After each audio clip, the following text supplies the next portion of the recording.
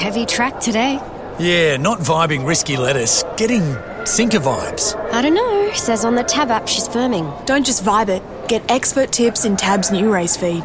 Tab. We're on. What are you really gambling with? It's time to say very good morning to Ron Dufficy, who's gearing up for a huge day in Sydney. And again, one of the biggest race days on the calendar with the Derby Day meeting at Flemington as well. Morning, Ron. Good morning, Michael. What are we looking like track condition weather-wise tomorrow in Sydney for the Eagle meeting?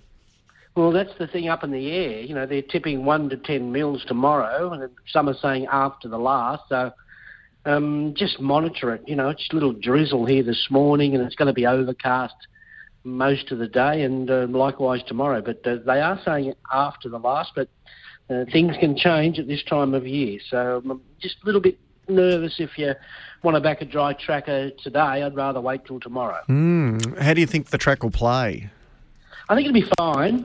Obviously, on the harder Rosehill tracks, it's on pace is always an advantage and hard to make ground out wide, but that's usual. But we got a normal rail and plenty of room to move there. So, yeah, I think we'll get an indication early with the big fields. Gee, it's a incredibly deep race, isn't it, as you'd expect for $10 million. We've had a couple of scratchings, Radina and Attrition come out. What are you doing with Amelia's Jewel from the Good Gate tomorrow? You've got to give her another chance. She's too good a mare just to put the pen through after one run. But then it all comes down to a price factor, and I think she's very, very short considering the makeup of this field.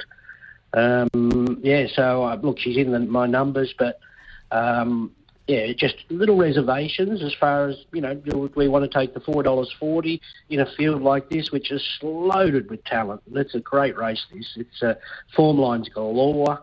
And, I'm really respecting her because she's a big fan, but just doubts on that last run. Obviously, the Simon's found some excuses for her, and I'll cop that, but that hasn't been reflected in the price. Have you been able to get your head around the form of the Japanese, Obam Barami? Sort of. I just feel, from what I've seen in his couple of track gallops, that he's got a beautiful, healthy skin on him. And then you look at his replays from Japan, it's proper, Group 1 form. Just a little where he's going to fit in the run. He's not a real on-pacer, but, by geez, he's got a turn of speed on him when he lets rip. And I can see him being very, very hard to hold out here. Although I'm tipping Hawaii 5-0 with confidence on a dry track proviso, I can't do anything but save on the Japanese. They're the two for me, but I just feel Hawaii 5-0 sets up so well. He's been crying out. He's had to be held back, obviously, with the big prize of the Everest, and we know 1400 is going to be sweet zone. So, and Gay and Adrian have him pretty fit, so I'm not really concerned. 12 to 1500, not a lot of pressure. So a lot to like about Hawaii 5-0 question mark dry track, and Obam Buramai goes in.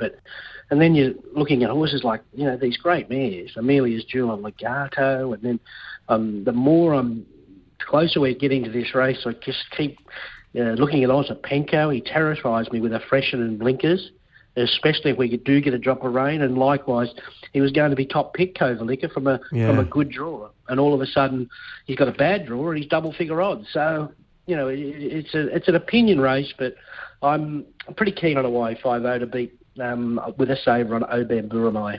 Who else do you want to have a bet at Rosehill on?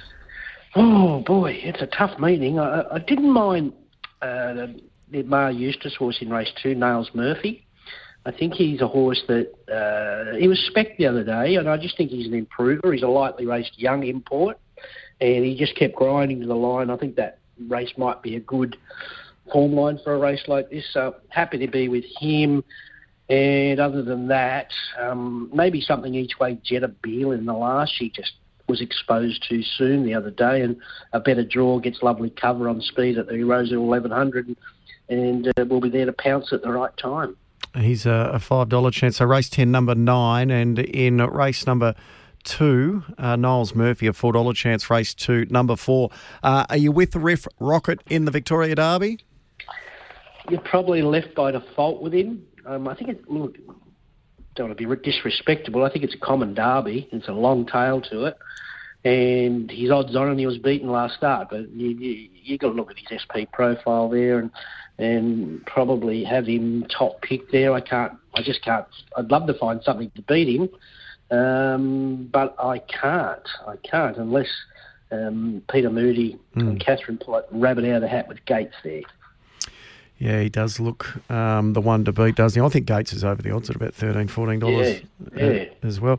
Gee, it's a mouth-watering Coolmore. I'm not sure if you've heard the news a little while ago that King's Gambit's got a bit of a temperature, unfortunately, and is going to be vet tested later this afternoon. But who did you come up with in the Coolmore? Yeah, not ideal. I think he's the best horse. He would have had to learn from his he's running down the straight, which is worrying the first time, but it's always been a plan with King's Gambit, but with that doubt about him now, I think obviously the Everest form stacks up there, Cylinder Shinzo. Moravia, he hasn't been far behind these horses in Sydney, and he's had little excuses. So I thought 25-1 him was a little silly. Other than that, it's a good Coolmore. It's good, it's a good race where everyone will probably have their own opinion, but I have to respect the Everest form, and Moravia might be one to throw into the early quaddies or quaddies, whatever. Yep, 14 Moravia. It's into $18 now, but it is a good price. And are you with the Sydney mares and the Empire Rose?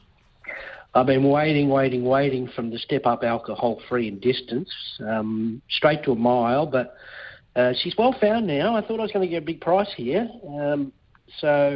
Yeah, I'm probably leaning her way, although she's a real trier, open your heart. Yeah. And Renaissance Woman is the forgotten horse there. She showed that she could shape up there last week, and she's a different mare to what you saw as a 3-year-old. She's twice the size and an extra 80 kilos on there now with her. So, yeah, alcohol-free, but just a little deflated with the price that she's protected with there now.